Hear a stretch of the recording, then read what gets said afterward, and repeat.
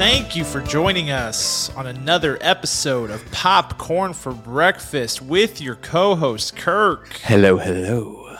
I am your other co-host, Cam. Thank you so much for being with us here. If you're watching on the stream, thank you for being with us here on a Tuesday night. We are extremely excited to be here. We're excited to be here for a lot of reasons, one of which is it's awards season, which is the most wonderful time of the year. Don't let... Who's a Christmas singer? Dean Martin? Dean Martin, Harry Connick Jr. Harry Connick, don't let them tell you different. This is the most wonderful time of the year. Bing Crosby, that's what I was looking for. This is the most wonderful time of the year because we get to just watch movies all the time. And when my wife is like, why are you watching all these movies? I'm like, shh, it's award season. This is important. I don't actually do that. She would beat the crap out of me. Let's be honest. She'd be like, I'm sorry. No. That's right. It's award season though, and I have been watching movies like crazy. What about you, Kirk? Have you been down in the movies lately? I have lots of bad movies. I don't know why. Oh no. To balance out the good ones in the world, I'm not quite sure. Yeah, sure. Yeah, just gotta test my skills, right? Gotta see like, is this a good movie? Yeah, make sure you're staying sharp. Just got to throw in like Eagle Eye with Shia LaBeouf and be like, do I think this is good? Yes, Eagle Eye, The Kitchen. What did we watch? Never again with The Kitchen. Never again. Been down that road. But yeah, I mean, this is great. I love award season. I woke up the other day and was just like, wow, the Oscars are 2 weeks away. You know, it was just, that was over the weekend that I had that epiphany. And I just got so excited. I'm so excited. I love the Oscars. I know it's going to be weird this year. I assume, it seems like it's going to be multiple studios, virtual, whatever. With the other award show, that sucks. But with the Oscars, it's still the Oscars. It still has the prestige. It still has, this is the one award show you can get really hyped for. That's right. It's crazy that you say that, we're 2 weeks away when really it should have been in a normal world. 2 months ago. Yeah. 2 months ago. So I'm just struggling here to grasp that concept. I know, man. I know. We're in the home stretch though. We're rounding the final turn and we're ready to go. We are reviewing a movie that is nominated for Best Picture at the Oscars, a little film called Minari. And I think we've covered most of the Best Picture nominees so far in our reviews. We haven't reviewed The Father. And, I honestly think that might be it, unless I'm misremembering. But we're reviewing Minari, so we'll be able to check another Oscar Best Picture off your list. And then we've got some news to dive into as well. Not as crazy as last week, but we do have some big stories to cover that I'm very, very excited about. And if you listen to the podcast from Monday, that was our Spilled Popcorn recap and analysis on The Falcon and the Winter Soldier, which is capturing the attention of people around the world. It's been one of the most well-received shows in the entire Disney Plus catalog to date, which sort of took me by surprise when WandaVision seemed so successful. The Mandalorian, obviously successful, but The Falcon and the Winter Soldier got off to a better start from a viewership standpoint than either of those. So what are your thoughts on The Falcon and the Winter Soldier so far? Well, I have to say I am much happier with the series as a whole after episode 4. Yeah. I think that episodes 1 through 3.5, because at the second half of episode 3, we really got rolling. So I think that when I look at it back, it's going to have that Age of Ultron effect, right? Yeah. So it's going to say, oh man, I don't see where it fits in. And then we're going to get like 3 years down the line and be like, look what they laid into these first couple episodes. Yeah. So I'm down for it. I think that Falcon and the Winter Soldier had a leg up as well because WandaVision was so successful that people were ready for the next one.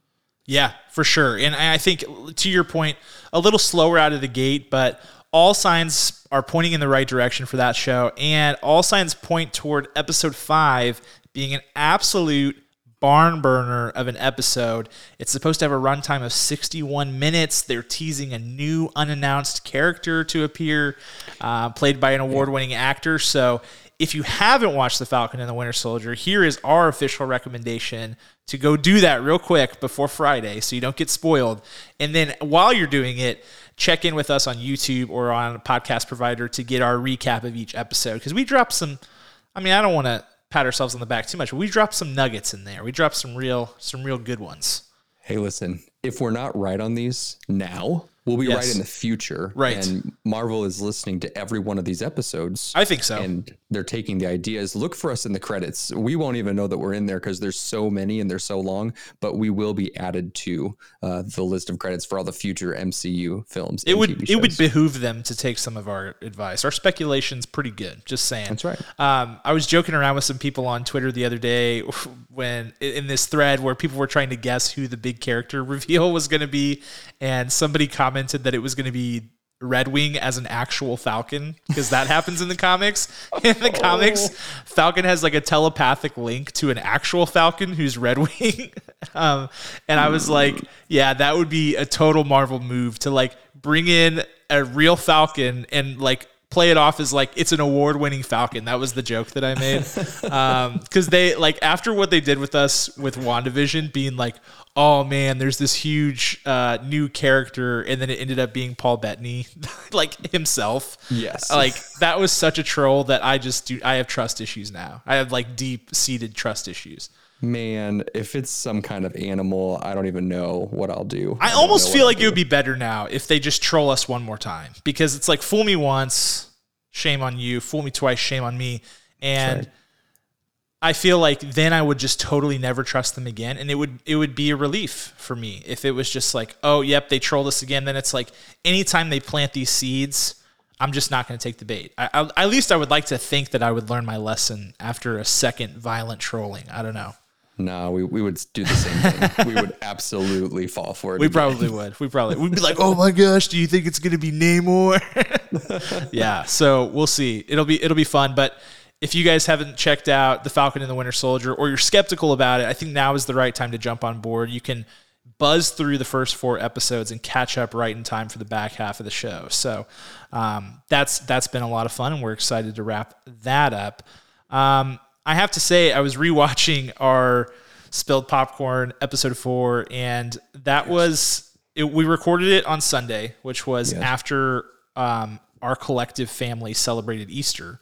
And I had a lunch that comprised primarily of jelly beans and mac and cheese, and then we had pizza for dinner, and it is written all over my face, and you can hear it in my voice. It's like I look so low energy. It's so bad. It's like, hello, darkness, my old friend. I need to make an edit of that, because seriously, there are like times during that episode where I'm like, it's like so obvious that I have crossed the sugar threshold for the day. Oh man. I tell you, we've talked about this before, because we have been doing this for more than a year, and every year on Easter, minus last year, we do an adult Easter egg hunt, right? Because we are children, basically. Because we are children, yes. We deserve our Easter egg hunt more than our children who are 12 and under. I think that's very fair. And so we went hard, all of us. Oh man. So the grandparents, if you will, they lay out the eggs for us. There's cold, hard cash in those eggs. Money. Get ready. We line up Survivor style, and we race towards these 100 eggs laden in play rock of a playground. Yep. My thighs, it's Tuesday. That was Sunday afternoon. My thighs are still burning. Bro, straight up. You can't just go from not running for an entire year to sprinting as hard as you can. Like that, you're going to tear an ACL. Actually, I woke up on Monday morning and my Achilles tendons hurt. I kid you not. I was walking down the stairs and I was like, oh my gosh, it hurts so bad. Yeah. I mean, simple tasks like putting on shoes. Impossible. Picking up toys behind children, like it's terrible. I almost fall over at every chance that I attempt here. So pray for me. Pray for my thighs. Thoughts and prayers for Kirk's calves and thighs after the Easter egg hunt. But also, because we're only 2 days removed, so I can still feel the burn a little bit. But I would also say it was good to get a reminder that like the stage of my life where I can just eat tons of sugar with no consequences is abruptly over. I had a headache. I had a sugar headache. Is that a thing? I got home and my head was throbbing. I was like, what has happened? And I think it's just the sweet tart jelly beans. They got me. Define consequences, because I see that as a pro. I don't know why. I mean, I also gained 2 pounds. So it's like, you go back and forth. Would I do it again? Probably, because I don't learn from things. And those jelly beans were delicious. But yeah, maybe next year I should try to rethink that before I just go hard. There's nothing sneakier than Easter candy, because man, you just forget about it. And you do. All of a sudden there's all these wonderful, wonderful tart like treats. It's a good point, because I feel like when you think of candy holidays, you think of things like, at least for me, you think Halloween, obviously. That is like the king candy holiday. You think Christmas, probably. There's always some candy in the stockings. Yes. And then I kind of think Valentine's Day, even though Valentine's Day is kind of a fart noise of a holiday in general. How dare it's just you. like, it's the worst. How dare you. But I don't ever, like, to your point, I don't ever think Easter. It sneaks up on you. And there is so much candy at Easter, dude. So much. Chocolate bunnies, those little like Reese's cup chocolate eggs. It's wild. We prepare ourselves all year long to pace ourselves through the winter. Right. And then spring hits and we get the Easter bunny and we all gain 2 pounds. Yeah, seriously. in one day. It's a wild ride. It's a wild ride. So I need to make a mental note of that. I need to like set an alarm for next year. Like, don't eat too much candy, you fat lard. Beware, you will hate Easter yourself. is coming. Yeah. Okay. Well, I had to talk about that because I thought it was hilarious. Like, if you guys have not watched the YouTube video from Spilled Popcorn, you should go back and watch and see how much of a sugar coma I am in during that episode. But it did not impact my brainwaves. My insights were still cash. So, at least that was kept intact. But Absolutely. We've got some movies. We got a movie to review later this episode. We got some news we need to get into. So with your permission, Kirk, I would like to request a popping. Can I pop it up? I guess is what I'm trying to say. Are you requesting? I am, If formally. you could pop this. Well, hold on right here. That's right. I have the power to allow you to pop or not pop. I figured I'd throw you a bone because I feel like I hold a lot of power in this show, but here you go. Yeah, well, Cameron, pop it up. Yes. I love that sound. That's the best sound. Oh, and guess what, Kirk? Today I've got graphics. I got graphics. Hold on. You what? I do. But I also have a mouse, a Bluetooth mouse that's about to die. Like, it's on like 5% battery. The warning's at the top of my screen right now, so it might get weird here in a second. But the first story I want to cover, and I have to cover, I feel obligated to cover it, is mostly for you, Kirk. We have officially another Star Trek film on the way from Paramount. Yes. It was announced. This came out of nowhere, except for the fact that we kind of knew that there would eventually be a Star Trek movie, because it's one of those things where it's like, this is a big property for Paramount. This is like one of their biggest IPs. So at some point they have to make a Star Trek film. There were rumors. Remember, we actually talked about it on this podcast, Kirk, that there was going to be this Star Trek film that was going to be directed by Noah Hawley and written by him. That got shelved. And what's interesting is that I believe it was the Hollywood Reporter. Oh gosh, I don't have it in my notes, but I believe it was the Hollywood Reporter said that movie in that script was supposed to revolve around like a pandemic, like a galaxy-wide pandemic. And so they were like, maybe not the time for that movie. So that being said, all signs point to this being a totally different movie and not that Noah Hawley movie. Now, what's interesting here, Kirk, is that J.J. Abrams is back to executive produce. Okay. And we had been told, as you painfully recall, I'm sure, Kirk, that due to contract issues with Chris Pine and some other actors, we weren't going to get a fourth movie in what they call in Star Trek the Kelvin timeline, which is the Chris Pine, Zachary Quinto, Zoe Saldana timeline. But with J.J. Abrams aboard as EP, Kirk, don't you think it kind of has to be on that timeline? Oh yeah, I feel like it does. It's his baby. He pulled this out of thin air, you know. He crafted this beautiful timeline along with Chris Pine's beautiful jawline and cheekbones. And let's not leave out Zachary Quinto. I mean, just a great Spock. I mean, just so good. Look at him. I mean, these guys aren't playing around. They're not sitting back seat. They're going hard, as they say. Going hard in the paint. Biz. Yep. Hard in the paint. That's right. This is my dream come true, because I know people don't like Star Trek, but this reboot, the Kelvin timeline, really gave people who didn't like it something glorious to watch and glorious to have, and an all around great action packed film, and thoughtful and poignant at times. And when Chris Pine cries, I cry with him every time. Oh, the one scene, what is that, Into Darkness, where like he's going to die inside the chamber and he and Spock are like, oh man. They connect. It hits. And Spock feels Kirk's He feels pain. something, yeah. And then he chases Khan down. Man, it's so epic. So epic. It is. I have to say, to your point, I am not a Trekkie. I'm not. I'll just hand up. I'm not. Okay. It's not one of the nerd fandoms that I'm a member of. And I am a huge fan of this series because to me, it made, and I don't want to get rocks thrown at me for this, but it made Star Trek cool and fun. Oh, yeah. And I enjoyed it.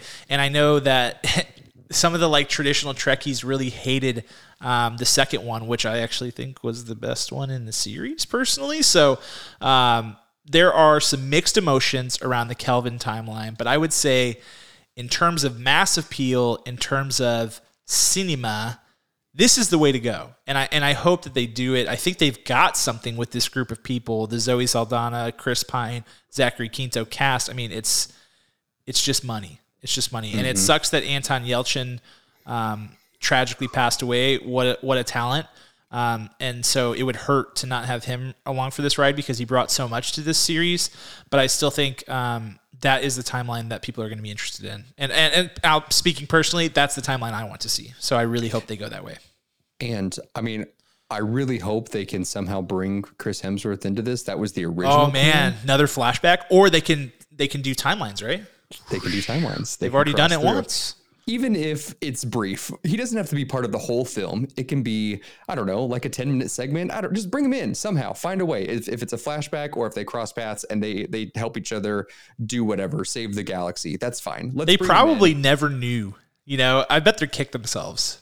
They're like, we could have had Chris Hemsworth because he's in like 10 minutes of that first movie, which I believe, if I remember correctly, the first movie came out in 2009 and Thor came out in 2010. So, I mean, they were like right on the precipice of that being even bigger, but he stole the show. Absolutely. Those first 10 minutes, I mean, it's not even a full 10-minute scene, I don't think. Yeah, it's pretty short, but yeah. In the brief time we have Chris Hemsworth, I mean, I was like crying in the theater, like, yeah, it's dude, awesome. This is good, you know? Like, it's so unexpected. It was really wonderfully crafted. Yes, for sure. So I'll just say, overall, I'm excited about this news. I'll be mostly excited if they stay within the Kelvin timeline. If they go a different route, I'll be intrigued, but not as excited. That's all I have to say there.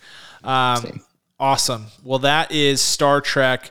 The release date that they're pegging on that one is 2023. 2023. So not as far out as you might think for something that was just announced, I would say. Like, I was actually like, okay, 2023, that's not terrible. So they'll probably start production early next year, if I had to guess.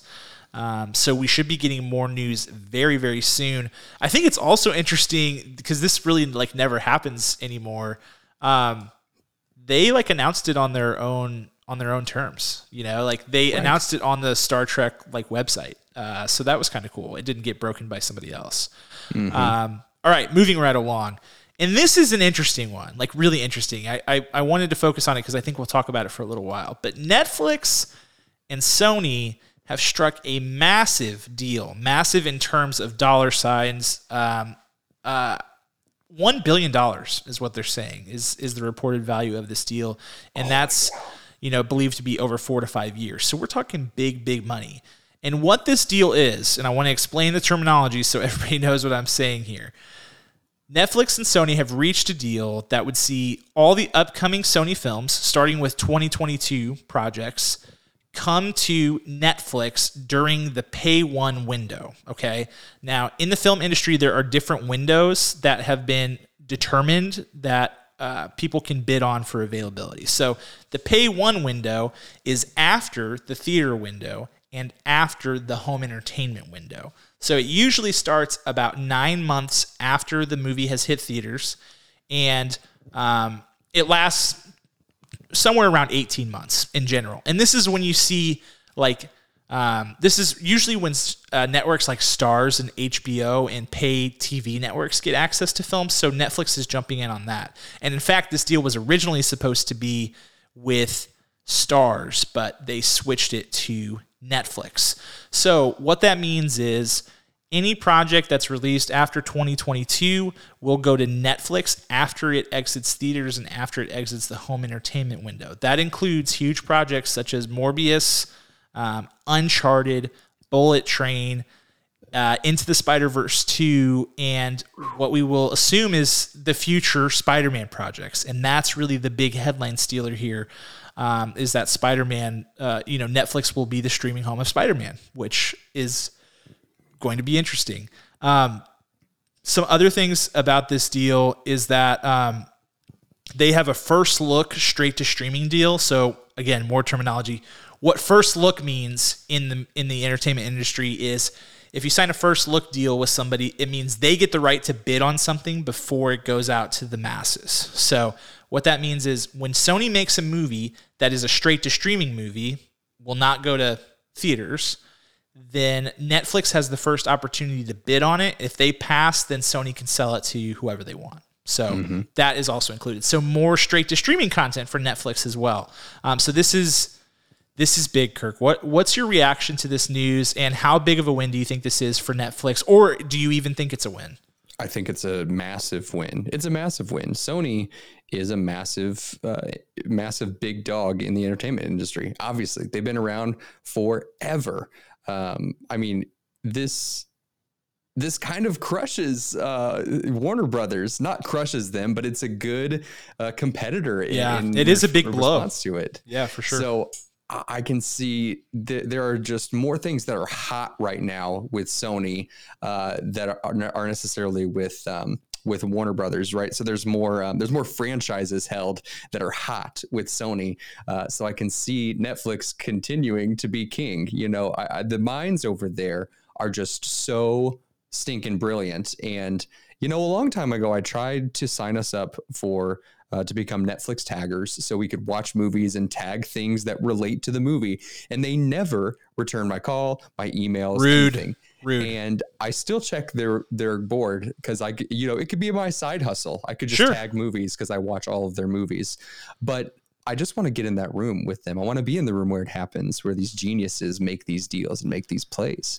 Yeah, I mean, they always seem to be a step ahead of everybody, don't they? I mean, this is all these other companies are spinning up, all these other content creator institutions are spinning up their own streaming platforms, and Netflix looks at that and they say, how are we going to compete? Well, Sony's not spinning up their own thing, and they have a really good, diverse set of intellectual property.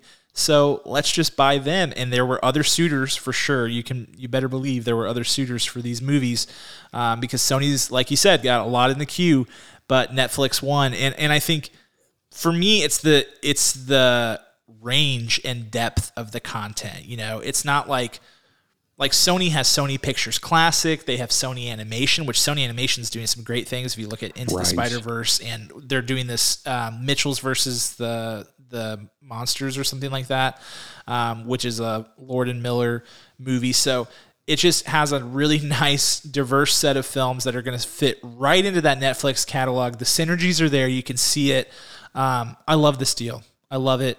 The only thing I hate about it is I feel like I still pull for the Spider-Man buyout from Marvel. I pray for it. I want it so bad because I don't want there to be this situation where Spider-Man is like hanging out in the ether and at any time can be stolen away from us.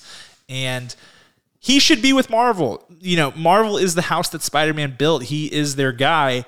And so I still want this deal to happen, and this just feels like another hurdle in the way of that. But you have to give credit to Sony. They are running a really good operation with their content right now. They know what has value, and they're getting their value. They're getting top dollar for their IP. So this is another feather in their cap, and I think it's a win-win for both sides. Sneaky Sony. Sneaky. They're sneaky. Yeah, and this is definitely a match made in heaven. All right, so that is Netflix and Sony Pictures striking a deal. That's, again, $1 billion, and it should stretch over the next 4 to 5 years. Speaking of Netflix, Kirk, there is a little program on Netflix. You may have heard of it. It wins all of the awards. It's called The Crown. The Crown. And The Crown, we've been waiting to hear when season 5 is coming, because we've gone through seasons 1 through 4. Season 4, everybody seemed to love. I am not there yet. I am in the transitionary period between 2 and 3, and here's why. It's because the cast changes between seasons 2 and 3, and I am so deeply emotionally connected to Claire Foy and Matt Smith at this point that I can't bear to lose them. Emotionally, I cannot handle it. So I am rejecting season 3 for now, but I know that there will come a day where I swing back around and get it. But in the meantime, season 5 of Netflix's The Crown, which is the biggest show in the world, basically, will begin filming in July with an all-new cast. And that cast has been pretty much confirmed. There were lots of rumors floating around, but now we've got our cast, and let me lay it on you here. We've got Elizabeth Debicki as Princess Diana. She was from Tenet. She did an excellent job in that movie. She's been in a number of other projects as well. Dominic West of The Wire fame will be playing Prince Charles. Imelda Staunton, who played Dolores Umbridge in Harry Potter, is playing the Queen herself, Queen Elizabeth. And Leslie Manville is playing Princess Margaret. And Jonathan Pryce, Academy Award nominee Jonathan Pryce, is playing Prince Philip, the Duke of Edinburgh. Beautiful. Who recently passed away. Rest in peace. I really like how they say things in this show. I think that's my main appeal with this show. I like that they say the Duke of Edinburgh. You almost have to cough when you say it. The Duke of Edinburgh. You have to kind of give it that a little bit. And I like how, I tweeted about this the other day. I really like how when they say words that end in L-Y, L-Y, it's almost like they're trying as hard as they can not to make the Y sound, but still make sure people know what word they're saying. So let me give you an example. Can I have an example? Yes. They'll say like, resolutely. They'll kind of like leave it out there. Claire Foy is a magician at this. I can't do it as well as her, but she does that. So, Kirk, are you a fan of The Crown? Are you watching it? See, I would like to watch The Crown. I'm stuck in season 1. I think they're on a safari tour right now. They're in they're doing the Commonwealth tour. That's it. That's where I'm at. I really want to move forward with it, but I got to say, I started it late, and I think by the time I got to that episode, I think I had already heard of the cast announcements that there would be different actors portraying the characters, and I too had reservations. And it's a turnoff. It's a turnoff for sure. Everyone gets through it, apparently, even though the people that have gotten through it are, they're saying, it's a struggle. I'm working through it. I'm in sessions about it. Yes. I'm talking to people about it. I'm coping with it. Yes. Yes. So I just gotta break through. I gotta push past that fear of mine and just really settle in and watch it in one weekend. I was stuck in that same place until recently, actually. And I had such a hard time with season 1 because the whole first season, historical spoiler alert coming up, so earmuffs if you don't know things about British history. Yep. But the whole season 1 sort of focuses around the king's death, of tragically of tuberculosis. So I knew that was coming, and so the whole build up to that, I was like, yeah, he's gonna die. Let's move on. So I kind of got tired of that, but. Once I made it through that, it was great. And also the King's played by Jared Harris, and he's fantastic. So yeah, he's really fantastic. So it's just a great show. And this is one of those things, all your friends are probably, if you're not watching it, you're definitely in the same spot that I was, where everybody's like, you have to watch the show. And they get kind of mean about it, actually. They get like a little bit aggressive with it. Yeah, I mean, you shoved me down. I know, I did. I'm getting violent about it now in public. Gosh. So that's tough to deal with, but they're right. You know, their methods are wrong. The violence is wrong, but they're correct about what they're saying. So yeah, take that for what it's worth. Okay. That's The Crown, season 5, coming your way probably next year if they're just now starting filming in July. Just bracing you for that reality due to COVID. So due to COVID. Okay, next big story we got. This is a sad one, and I hate to get sad, but it's, you know, we've been talking about all COVID long. Is that a thing that people say? All COVID long. Yes. We've been talking about the theater industry, right? And how much the theater industry has been suffering, and, you know, these big chains were going to be going out of business. You know, AMC was filing for bankruptcy, all this stuff, crazy stuff going on. Well, it feels like the first really big domino has fallen as ArcLight and Pacific Theaters is permanently closing, which, if you are watching the stream, you can see the beautiful Cinerama Dome, which is one of the most iconic theaters in all of the world. It's been featured in many, many, many films and sort of is synonymous with cinema and Hollywood. I mean, it's on Sunset Boulevard. It's just a beautiful sight. It's included in this. So, you know, my assumption is that someone with money will come around and save this theater, but that said, Pacific Theaters, ArcLight Theaters are out of business. So, you know, what we saw with AMC, where they, you know, some Reddit investors got to save them with their investments. And, you know, they have the benefit of being a huge corporation with lots of interests. It seems like some of these mid-sized theater chains may not survive. So support your theaters if you can, if you feel safe, or if you're vaccinated, or if there's any way to do it. This is real. The theaters are dying, and we can't let them die. No, we really can't. It's man, that hurts.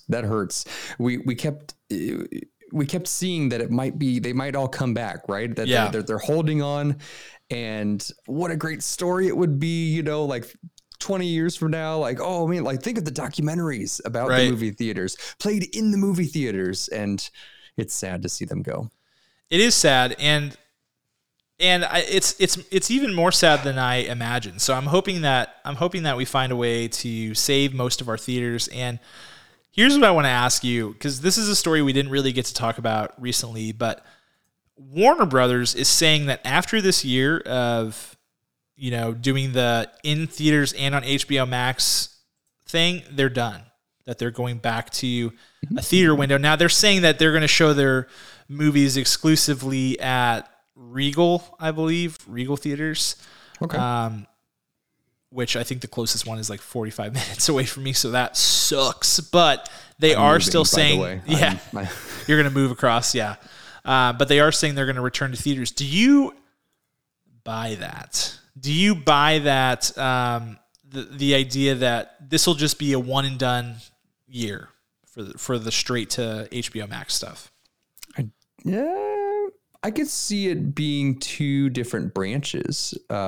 You know, there are tier 1 movies and tier 2 movies, you know, depending on budget, depending on star power, where it's just decided like this is going to, I mean, that would be the old ways, right? Before anything, it was like, this is straight to DVD or straight to streaming, but I can see the bigger pictures doing it. Oh man, it's a tough one. It is tough because I feel like they'll go back on it. Yeah. Go back on their word, because think about like when everything first started in 2020, and it was like, all right, we're just going to put 2 weeks on this. We're gonna just push everything back 2 weeks. We're gonna do it. Week and a half passes. We're pushing back 1 week. We're good. One more week, and everything will be fine. We're pushing everything off indefinitely, so we'll see you never. That's what happened. They kept having to backtrack. So I see them having to go back over their word here for sure. I think it's one of these things where the numbers will speak for themselves. So if HBO Max's subscriber count just explodes this year, there's just no way they're going to be able to go back and have this shareholder support. There's just no way. And now they've struck an official deal, so they'll have to figure out the details of that. But I'm in the same boat with you. I'd like to believe that it goes back. And sort of the reason that theaters have been, safe from, this sort of behavior in the past is that they have these deals and they have leverage. The theaters do. They're like, they work with associations like the Academy of Arts and Sciences to make sure that, movies aren't eligible unless they're shown in the theater. And, there is this collective arts community that has backed the theaters until now. And it's been strong, admittedly, probably stronger than I thought it would be. And it's held up to a ton of pressure, but that pressure is going to continue to mount. And if Disney feels like they're having success with their straight to streaming stuff, they've done the Pixar movie straight to streaming so far, and they've done a couple of Disney Plus Premier Access things. And if HBO subscriber count goes up, that pressure is going to be too much to bear, and something's going to have to give. So that may be Warner's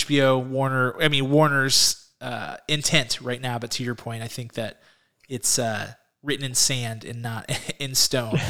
So I like that. We'll see what happens. Just brush it like, no, it was never here. Right. All right. Well, that's all we got for news. So let's pop it up with your permission, of course, Kirk. One last time. Wait. Hold. Wait. My watch died earlier. There's nothing. There's nothing on your wrist. Great. You may pop it up. Yes.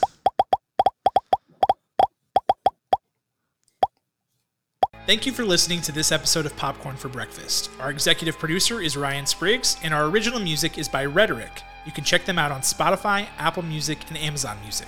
We are on Facebook at Popcorn4Breakfast, as well as Twitter and Instagram at PFB_podcast.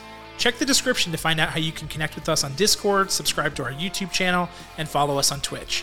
If you like this episode, please subscribe, like, comment, rate, or review. And if you want more, you can find all of our episodes and videos on popcorn4breakfast.com. We'll see you next time.